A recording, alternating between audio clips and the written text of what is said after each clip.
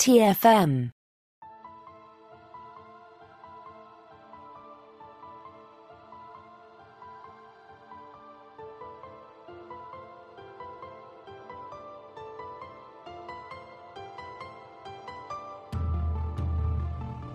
Welcome, Boomers, to another episode of Warp 5, our dedicated Star Trek Enterprise podcast. I'm Christopher Jones, and with me, as he always is my esteemed co-host, Matthew Rushing. And Matthew, before we get started here, I just want to get your opinion. I've been working on a little something, and I just want to know what you think. Okay, sure. Or this one. Chris, I feel like that maybe you should go back and rethink those alerts and come up with something maybe not quite as obnoxious. Well, they are supposed to get your attention, Matthew. This is true. But I think there's a fine line between uber obnoxious and getting my attention. All right. Okay, I'll go back to the drawing board on those and leave you, Good call. to the chair over there. So, yes, everyone, today we're going to be talking about the 9th episode of Enterprise Season 2. This is Singularity, and here's a quick rundown. When the crew of the NX-01 discovers a Class 4 black hole, they decide to investigate. But the closer they get, the more they lose grip on reality. As they approach the black hole, they each become obsessed with trivial matters. Reed searches for the perfect alarm to get everyone's attention. Hoshi seeks to make the perfect miso soup. Phlox turns into Dr. Frankenstein.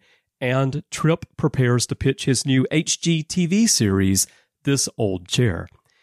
Thankfully, Vulcan physiology is unaffected by the phenomenon, and T'Pol is able to pull everyone out of danger at the last second. It's a story that's been told before, but how well does it work here? So, Matthew, we were talking before the show on the other side of the Warp 5 engine, whatever we want to call it here, and you mentioned at this point that this is a story that we have seen before. So should they have gone to this well again? Does it work better or worse for you here than in other series? Yeah, I mean, this is, I think, something that, as I rewatched the episode, I was struck by is that we've done this many a times where something drives the crew crazy, all the way back to the Naked Time. And, it's something that happens in every series, it seems like. The Naked Now, and then Deep Space Nine has theirs, which I'm blanking on the name of, which I don't know why. But it's in the first season. I remember that. I feel like Voyager's got its own. Yeah. And now Enterprise does. And I think it's kind of frustrating that all of the shows kind of try and do this. Now, as I say that, what makes this interesting is that this makes sense for Enterprise to run into this and have this issue. Because they don't know any better. They literally don't. And I think that's what actually makes this work in many ways, is the fact that you have these characters who run into this and they don't understand what's happening because nobody's experienced anything like this before. And so my comments anywhere here in the episode aren't going to have really anything to do with, if it's something negative, most likely it has nothing to do with the episode. It has more to do with the fact that a lot of this has been done before, and that's not this episode's fault. They can't do anything about that, right? That's just that's the unfortunate place that we find ourselves in, with this, this specific episode, and the fact that by this point, you've done so much Star Trek And, they do repeat themselves. Right. Yeah, exactly. The DS9 episode you're thinking of from season 1 is Dramatis Personae. Thank you. It was one of those things I couldn't remember. Yeah. I'm sorry. Yeah, it actually is a title that's hard to remember, even for me. But the one point I wanted to bring up today in talking to you about this is about that episode in particular. Mm-hmm. Because we've mentioned that episode before in other discussions. And I think that this episode, Singularity on Enterprise, works a lot better than Dramatis Personae does because, I know when we talked about it on Saddle Up when they did the Elysium Kingdom episode, where we talked about when you have people acting differently than they should early in a series, it often doesn't work well because you don't know the characters very well yet. And in Dramatis Personae, one reason why I really don't care for that episode of Deep Space Nine very much is because it falls so early. Mm-hmm. It's the 18th episode of the series, and we really don't know the characters very well yet, and the characters haven't even themselves settled into the people who we come to know as being the crew of DS9. In this episode, I feel like we've gotten to know the Enterprise crew well enough, and their characters have settled down. We often talk on here about how they're coming together as a crew, how they're getting to know each other more. T'Pol and Archer are settling in a lot better with each other.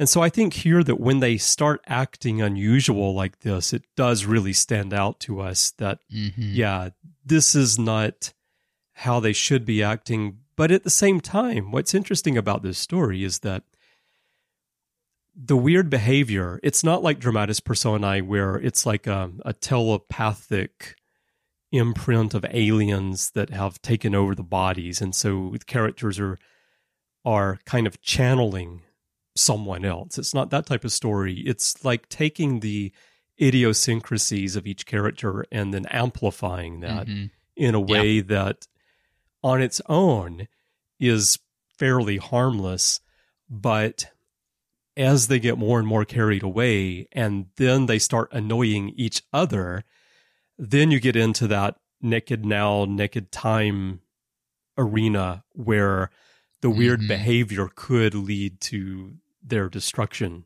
if they don't find a way out of it. Yeah, I think you're absolutely right in that.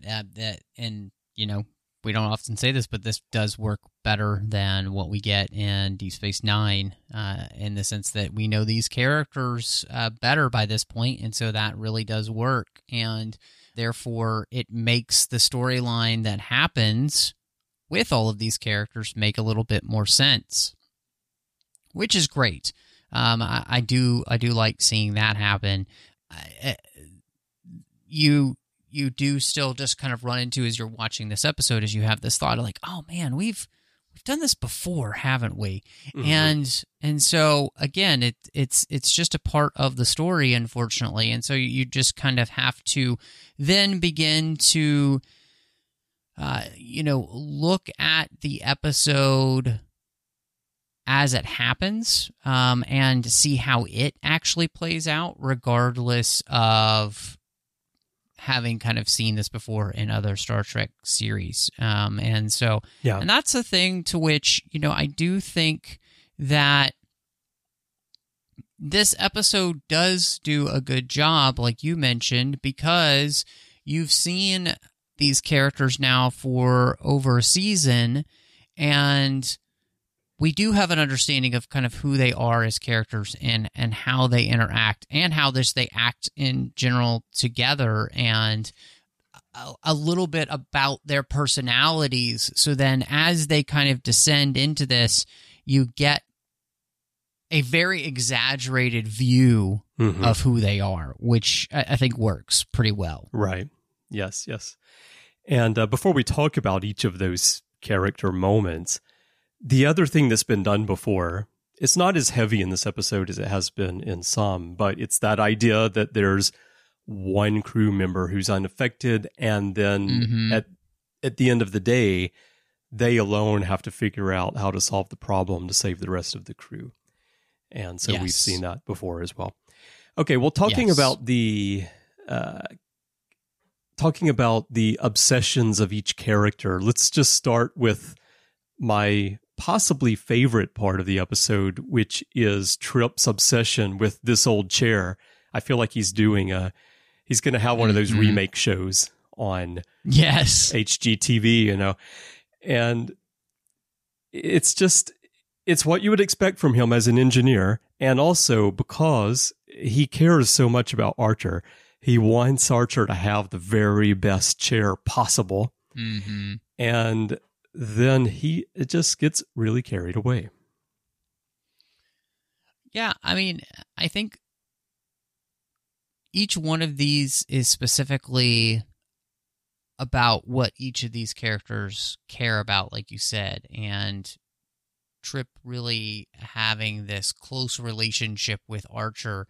And then I think it's an engineering problem, right? That exactly. It's a simple one, but then, you know, like everything, it becomes something to which then they obsess over. And so, yeah, him turning this into the worst DIY project you've ever seen is pretty hysterical. And so I do love that, because it just makes sense that this is where Trip would go with this. And, you know, cup holders. And I mean, you even see the background where it looks like a dentist chair almost by the time Trip's done with it.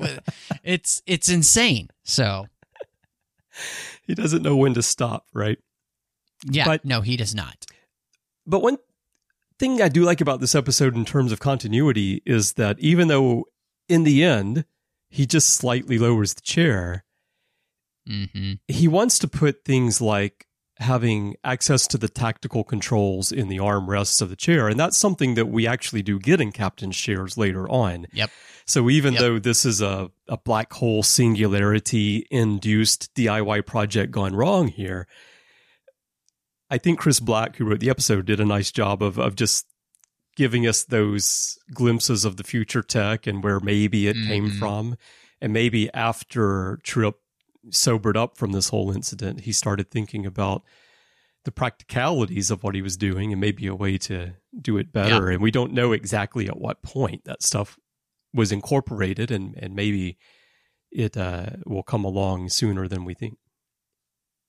Yeah, I like what you mentioned there, and the fact that this really is truly something that we see in Star Trek later on. And so, and that's obviously what we get with a bunch of these, right? You know, because that's exactly what happens with Reed and his whole Reed alert. You know, what he's wanting is actually going to be something that we are going to see, and it actually then gets implemented later on in this episode because it is something that's really important. This idea that you need a way for the ship to be able to automatically get ready defensively with basically the push of a button. Yeah. And so, and it makes sense because, you know, even in his compromised state, we see that Reed is specifically pointing to all of the issues that they have had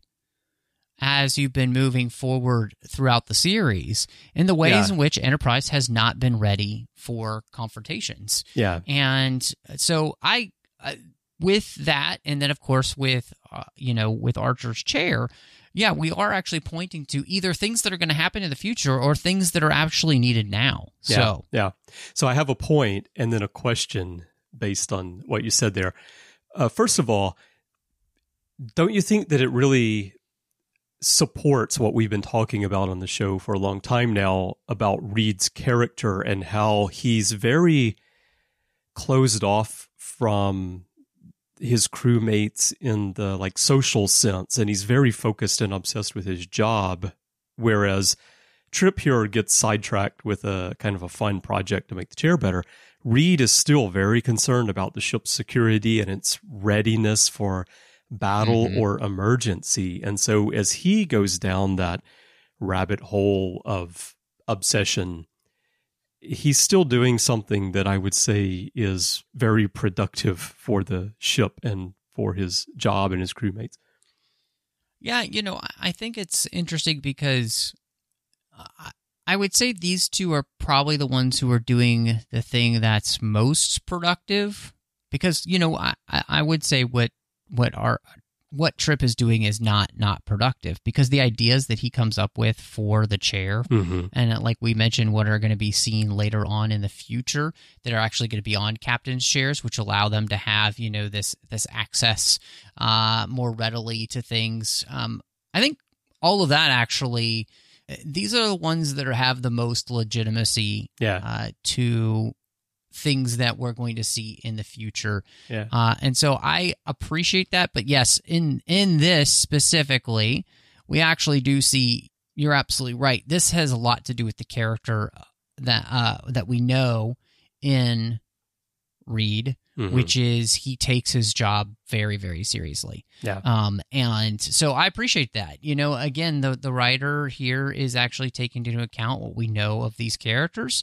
And I think doing it well, like making these things make sense for the most part for these different characters. And so I'm picturing these enhanced armrests. I'm thinking back to the stories where Picard and Troy needed to text each other on the armrest on the Enterprise, for example. Having those capabilities are very important in an armrest. Well, and it is a great joke, the idea that they are texting each other. But I mean, like, you just think of how much more that makes sense in the world we live, right? Oh yeah, this absolutely. type of communication is so much a part of our lives. This text communication. So I can see now, Trip here or Geordi later or someone. They're like, the chair is going to be offline for the next 30 minutes. I've got a new emoji pack I'm installing. Yes. And then the question that I wanted to ask, based on what you were saying, do you think it's weird that the Enterprise has been out in space this long, Starfleet sent them out without anybody thinking about the need for an alert system like this? I mean, that's a good question. And but I think I would say, to me, this makes sense because they have no idea how many people they're going to go run into, right? And this isn't really something that we see with the Vulcans giving them a heads up about how many people they could run into that are going to be causing issues, right? And so, and I think, and if anything, I do believe this is actually a place where the Vulcans are to blame for not preparing better humanity to be out there and the reality of what it means to be out there. I really do think this is, in many ways, their fault. They should have helped humanity be more ready. If humanity was actually going to go out there, we need to help them understand the realities of what they're going to face, which is, space can be more dangerous than you ever thought possible.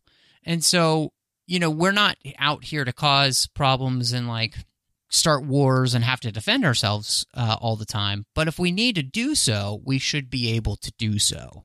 Yeah, so what you're saying is, blame it on T'Prane, she's a Vulcan. Something like that, yeah. So, all right. And last comment on this topic of Reed and the alarm is, I did love it. Maybe some people might think it's corny, but I did love when Trip suggested calling it a Reed alert. Yes. Yeah. I mean, and of course, it's great because it makes you think of Red Alert, and it's close enough. He came up with the what was it? What did he say? Red tactical. Yeah, he had tactical, alert. But he did have a couple of them. Red level or something. I honestly can't remember. I'm sorry, but he had the word red in there that he had pulled out, and so he's almost there. Now the klaxon, that's totally different. He needs to keep working on that because but that was awful. it was awful, but another continuity point is that it does evolve into the klaxon is actually used on the series. Yes, it does. So that's there. Okay, getting salty with Sato is what I call the storyline where Hoshi is... She says she's made oden, and if you look at the recipe and the other stuff that she's actually making, it looks more like miso soup. But either way, she's making Japanese dishes. And oden, by the way, is something that you'll probably find interesting as an American. If you go, especially in autumn in Japan and through the winter, if you go into any convenience store like a 7-Eleven, by the registers, there will be a giant tray filled with oden that you just skip the ones you want, put in the cup, take. Yeah, so this is a very, very common food. I think her comment about every Japanese family has their own way of making it is maybe not true, but there are different ways you can make it. But anyway, what did you think about this storyline, though? Because where Trip and Malcolm are both becoming obsessed with something that's really related to their characters as we know them and their jobs, I don't really feel like this is connected to Hoshi's character as we know her. It almost seems like they just wanted to play off of her Japanese heritage, and rather than have her doing something in the communications field or linguistics field or something. I feel like this is one of those places where they were thinking, okay, what could we do to kind of add to the character in some way? You know, what could we do to kind of make this a little bit more interesting and to create some variety, right? Because they do that with Archer too, right? This idea that he needs to write this forward, and so it's very kind of off the wall for his character. The idea that Archer needs to do some writing, which I don't think anybody thinks to themselves, "Oh yeah, Archer, the writer," and so. That's, I think, kind of where they're going with this. They don't want something that just, okay, how can we accentuate each character's job here on the Enterprise? How do we make this more interesting in any way that we can? And so creating this idea that Hoshi is interested in trying to hone her culinary skills was interesting, you know? And then, of course, it also gives you the opportunity to, dive into her heritage as well. And so, to me, I think it's probably one of the weakest parts of the story, but I can see why they're doing it in the sense of trying to add to the character. Yeah. And just create something that doesn't just feel like, okay, we're doing the exact same thing that we were doing with all of the other characters, and it's just not easy. I think this is one of the places where I think the episodes are.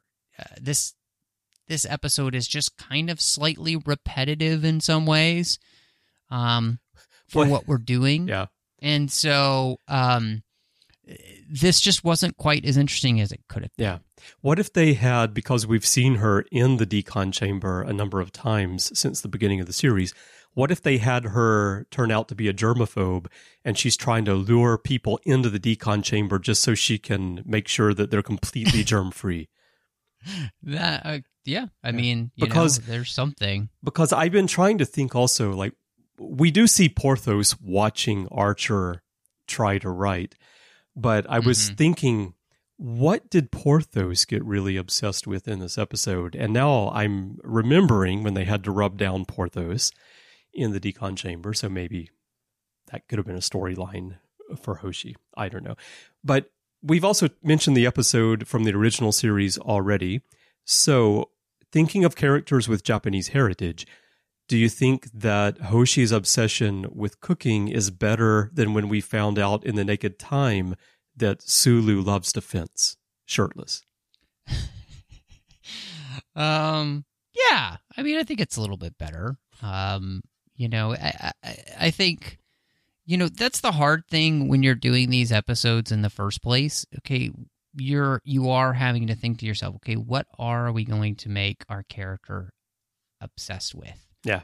And it's, I think with Reed and Trip, it's a little bit easier because they've already shown some kind of obsessions in the sense of what they do with their work is kind of an obsession for them, and so this allowed them to easily kind of, okay, that's what we're going to do. We're going to make Trip obsessed with a DIY project, and, we're going to make Reed obsessed with something that he's been talking about for a long time here, which is upgrading security. Because he's already there. And, I think this is a place where, with Archer and him writing this forward, I think it fits in the sense that, yes, I think Archer would actually have a terrible time with this. Yeah.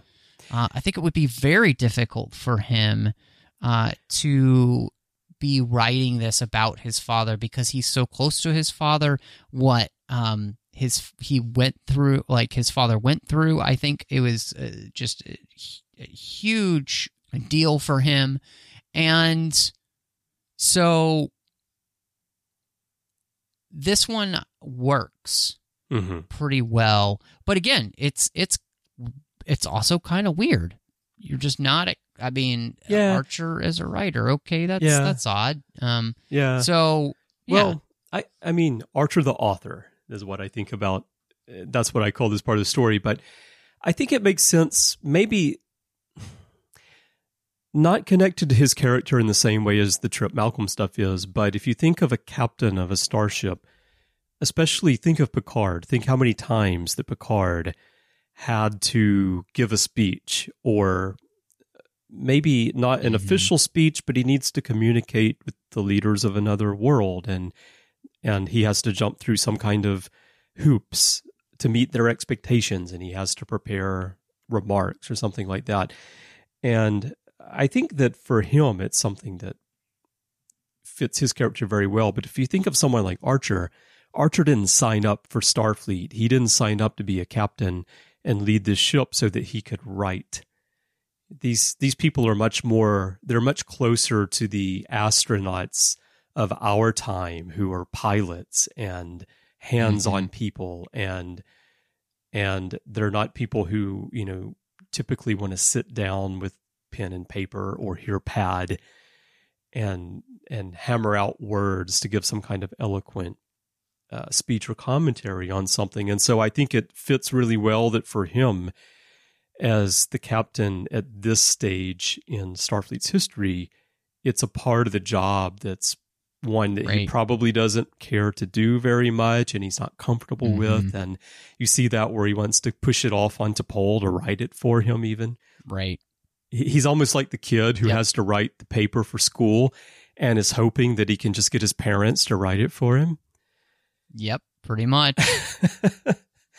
But like you said too, having to write specifically about his father, I think would be very difficult, because there would be an emotional element to that as well that would make it difficult. And then he's in a compromised state because of the influence of the Singularity. So I think this part of the story works. Yeah. Yeah, I think, the other story that we kind of end up with, which is Phlox, and I think, that one also makes sense, that Phlox would be, kind of driven to a bit of insanity around a medical mystery or a perceived medical mystery. It works. And it's just, it's also kind of like terrifying. His story, I think, is probably the scariest, because you're struck by, can you imagine going to the doctor one day and your doctor starts doing this type of stuff to you? And like, I don't know about you, but this one turned into a horror movie. Yeah. And it's kind of scared the crap out of me, in all honesty.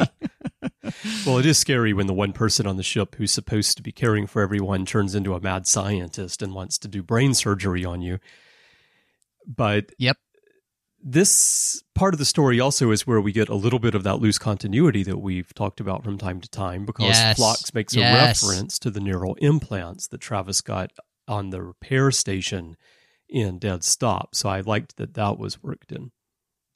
Yep, I agree with you. I thought that worked really, really well, and was something that was a great addition here. And I'm really glad that they kind of gave us that piece, because it just reminds you that this is a series where all of these things are happening to these characters, and their lives have continued to go on. And in that, like, it's just this tiny little thing. Like, again, it's one of those places where Enterprise just makes the attempt. Enterprise makes it a point to make sure that you remember where you are in the series, and that what has come before and where we're going. And I really appreciate that, because it's not like it's a throwaway line. Like, if you just popped into this episode, like, yeah, you might, other people might miss it. But it just, I don't know. It's one of them. I'm glad you mentioned that, and I'm kind of rambling now, but I just really appreciate it. So, well, it reminds you that these are real people and that stuff has been happening to them, yes, and it's not a reset button every week. So that's nice. As for Phlox going down this path, I think that it also, you mentioned it, it's this curiosity of, like, here's a scientific or a medical mystery, and he really wants to solve it, and he has these skills and these techniques which he think might help him. And again, because of the influence of the Singularity, he's kind of losing sight of the fact that he's dealing with real people, and he starts to see Travis more as just like a lab experiment, basically. And you can also imagine that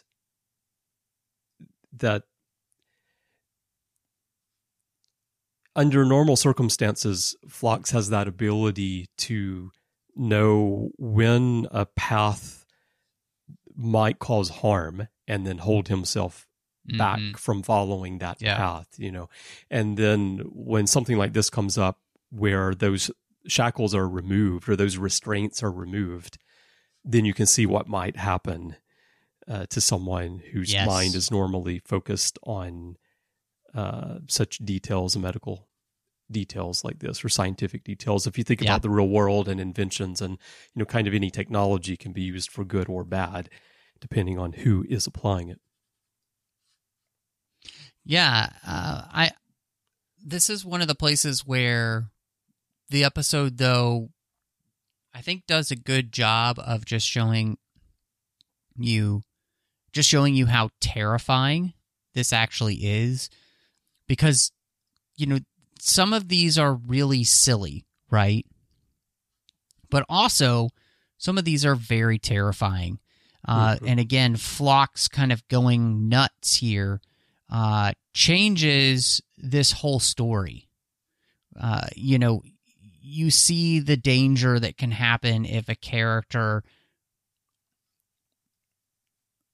isn't in their right mind, and what they could actually do to people if they aren't in their right mind. I think to me, this maybe is one of the places where this episode might be successful in the way that possibly other Star Trek shows like this have not been successful or as successful. And that is because we're witnessing the terrifying nature of this firsthand. And so I think that's a place that this episode goes, which is really, really smart. It's an interesting point. Is to show us that, because I think that so many of the other ones, everything is just kind of done almost as a laugh, right? But as a laugh or as a very serious mystery that feels like a rehash, depending on the episode. But I think this one just kind of shows you it could also be just downright terrifying. So, yeah, well, I'm not going to sick bay when we're near a black hole. Note to self. No, thank you. For sure. Nope, no. Oh, and one other tidbit of continuity or reference, anyway, that is in here that I thought was really clever and cute is Phlox makes a Voyager reference when he says to Travis that he needs to make sure that he's not carrying a protocysteine spore, which is what the caretaker was, right? So, yes. Yeah. Yeah, that's funny too. Yeah. All right. Well, so the resolution of the whole story, T'Pol is able to save the day. And again, maybe we're getting repetitive here on the podcast, but the resolution of the story just reinforces this growing relationship between T'Pol and Archer and T'Pol and the crew because, you know, she is able to get through to Archer in a way that, I don't know if it would have worked as well if this had been earlier in the series. I do think that this episode shows that their continued growth in relationship is something that's really helpful for the series. And I think that it's important for us to get that. The fact that she's able to get to him, she knows what she needs to do to get to him, shows just how close that they have become. And I really like that. I think that's one of the things that's been so enjoyable about watching this series as we move forward is the way in which these characters have really grown and become, these close friends, and that they have learned to trust each other. It has made for a very fun rewatch because I kind of forgot in some ways that this... I kind of forgot in some ways just how close Archer and T'Pol become even by this point in the series. And so I appreciate that they have worked hard and diligently to continue that relationship. And again, like you mentioned, it's just one of those places where the series is continuing to show us, who these characters are and to utilize that continuity, which is great. I think that's fantastic that that continuity is important again to this show. So, Yep. Well, any final thoughts beyond those? And what's your rating for this episode, Matthew? I don't have a ton of final thoughts on this episode. I feel like, we've talked through everything. I do think, to me, that in the end, though, this would definitely be, for me, a much weaker episode of the series. I'm not a huge fan of this episode. It's got some things that I enjoyed, and in all honesty, the things that we talked about and kind of we pulled out of the episode are the things that I think, make this watchable. Mm-hmm. It's not a bad episode, but I think that the episode it just suffers from the fact that we've seen this stuff before, to me. And that's not this episode's fault. I'm not blaming them in any way, shape, or form. I think that it's a place where I think it could have been stronger. And so, I wish, and in fact, I just wish it had been stronger. And I'm not exactly sure what you could have done to make it stronger, other than possibly just, I don't know, maybe this is just not a story that we do on Enterprise. Maybe we just, try to do something else. So yeah. Well, what's your rating for it? I think I'd give this 2.5 out of 5 stars personally. All right. Yeah, I think that this episode, well, okay, first of all, I enjoy this episode. I agree with you that it's not any kind of groundbreaking episode that has any really deep message to it in the way that some of the ones that we've talked about have been. But I think it works better than a lot of the episodes of this type where the characters act unusual in particular, and there's one person who has to solve everything. So compared with other series, and stories like this, I think it works pretty well. I enjoy it because I think that what each character is dealing with, in particular Trip, Malcolm, and Hoshi, is fun. And so it's something I can turn on, let it play, and it's kind of a lighter story, and I enjoy it. But I also think that it highlights the problem with having a 26-episode season where you have to have 26 stories, and how are we going to do that? Mm-hmm. And pretty much every Star Trek series has those episodes in at least a few of their seasons where they've gone to the well of basic story ideas because they've got to come up with something. And this is one of those where they've got to get 26 episodes into season 2 here. And let's do the one where everybody acts weird. But I still enjoy it. So I'm going to give it 6 bottles of Cretacean spice. Nice. All right, everyone. We'd love to hear your thoughts on Singularity. There are many ways for you to share those with us. Perhaps the best way is to go to Facebook and join the Babel Conference. That is our closed listeners group. It's closed because it is meant to be an extension of the podcasts and a place to carry on the discussion after the show is over. So if you're already a member, you know how it works. But if not, just type Babel, B-A-B-E-L, into the search field on Facebook, or type the Babel Conference and it should come up. Do please answer the questions and agree to the rules of the forum so that I can let you in. That's how we keep the group for listeners instead of it being just a general Facebook Star Trek group. And once you're in there, you'll see a post for this episode on the timeline, and you can share your thoughts with fellow listeners and with Matthew and me right there. If you'd like to send us email, you can do that by going to our website, trek.fm/contact, choose to send to a show, and choose Warp 5, and that will come to us both by email. And if you would like to find us in social media, our username everywhere, Instagram, Twitter, everywhere, is TrekFM. And we'd love to talk to you there as well. And if your podcast app of choice allows you to leave a rating and a review, we would love to get that from you also. And Matthew, we got this review a little while back, and we've mentioned it in social media, but we haven't had a chance to mention it on the show. Son of Saradoc left us a 5-star review on Apple Podcasts. They said, loving the episode recap discussions starting episode 203. First-time Enterprise show viewer, coming to it after loving the new Star Trek Strange New Worlds streaming season. Love the prequel themes and discussions. As a first-timer only partially through the show, I'm especially enjoying the podcast's 20th anniversary episode-by-episode podcasts, starting with Warp 5 episode 203 in September 2021, much less spoilery than the earlier podcast episodes, in-depth and thoughtful. So thank you, Son of Saradoc, so much for that review.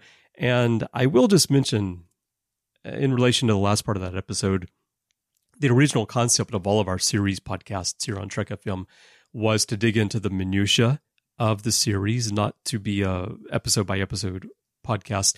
And so that's why they are filled with spoilers, because we're talking across the series. But now here we are going episode by episode and trying our best not to spoil too much of what's coming ahead. So again, thank you, Son of Saradoc, and everyone else. We'd love to get your rating and review as well. Now, Matthew, when you're not helping Porthos with his obsession by building a little contraption so he can catch all the bits of cheese that are dropped around the ship, where can people find you? Well, Chris, you can find me all over the place, especially in social media under the name MattRushing02. Of course, here on the network, you'll find me with all of the different parts of the network that we've got, because among the bunch of shows, one is the 602 Club, where we are talking about all of the fandoms that we love. But we don't just talk about one fandom, we talk about all of them. So check that out. Of course, you can also find me on Literary Treks, which is about the books and the comics of Star Trek. You can also find me on The Orb, Chris, where we talk about Star Trek Deep Space Nine.